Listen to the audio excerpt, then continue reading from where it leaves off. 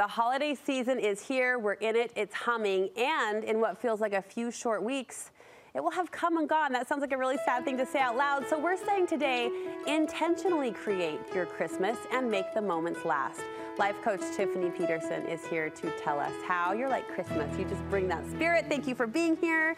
So when we say create your Christmas, design your Christmas, you're not saying it has to be the perfect Christmas. And that doesn't exist, right? Like when you think about it. I love this topic because all year round, this principle is powerful, is the power of intention, being more intentional with what you're creating in your life, but especially at the holidays, because the holidays are naturally laden with shoulds, expectations, FOMO. We've got to do it all. Yes. And sometimes if we're not clear and creating with intention, that's when we are more susceptible to feeling the exhaustion, the worn out, the stress, and all the pressure versus more intentionally creating what you want. Yeah, you let yourself get swept away in it and you miss what you set out or hoped to feel in the first place. So we're going to recognize that power. And then you say we have to realize our choice. Yeah. So again, coming back to for each of you thinking about what do I want to create for me? What would be my ideal holiday season? What are the core fun things, activities, traditions that I want for me and my home? And the more that you take ownership to choose that it's like, I'm going to be clear about what I'm creating, right? I think clarity is so powerful, and the more clear you are, the easier it is to create. And I think those are really powerful principles to put together is clarity leads to creation. And so the more that you're thinking, what does this feel like for me? What would that look like, feel like? What would matter most to me and my family? Yeah.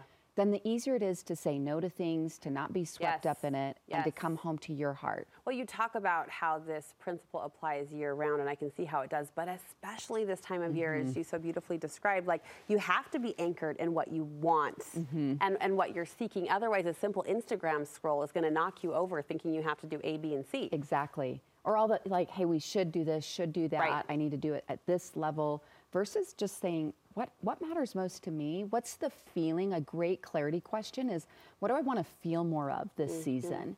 What's the intention? What's the desire for me, my family? What is it when we think about that it's the end of the holiday season, that we've had a very nourishing one or an intentional one for us? You say hopes have a part of this conversation as well, and that could take some discovery. Yeah, absolutely.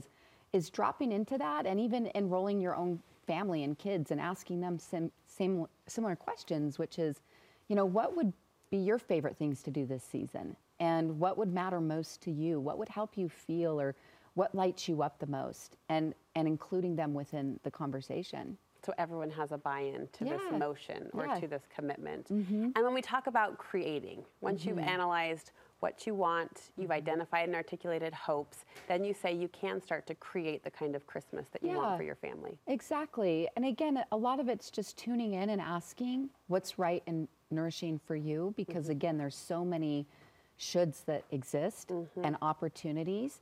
And you might decide, hey, look, for our family, we're not committing to more than 3 outings a week. We want more time at home watching a Christmas movie, reading a Christmas carol together, or reading a good book, or our holiday things. We're doing these things. And on the flip side, you might say, we want to do it all. We want to go to all the concerts. We want to be out and about. And for us, that's nourishing. That's what matters, is that you give yourself the power to choose what's best for you and your home as you create in your holiday season. We're coming up on the new year, and I think of that movement, the one little word, OLW, that so many women latched onto decades ago and still practice. I find myself thinking that could almost serve you this time of year, too, for a season. Like, what's the word I want to feel, or the word I want to center my decisions around? Yeah. So what would be your word that you want to create this holiday season? My word would be probably tradition. Okay. I think the older I get, you recognize and realize how the women that went before me sacrificed to make things happen. Yep. And I think it's those traditions that cement the joy that I feel toward Christmas. What would be your word? Do you have a word? Well, I keep saying this word nourishing. Nourishing. Is I really think, so for you and any one of you watching is asking yourself, what would be my keyword? I love that coaching.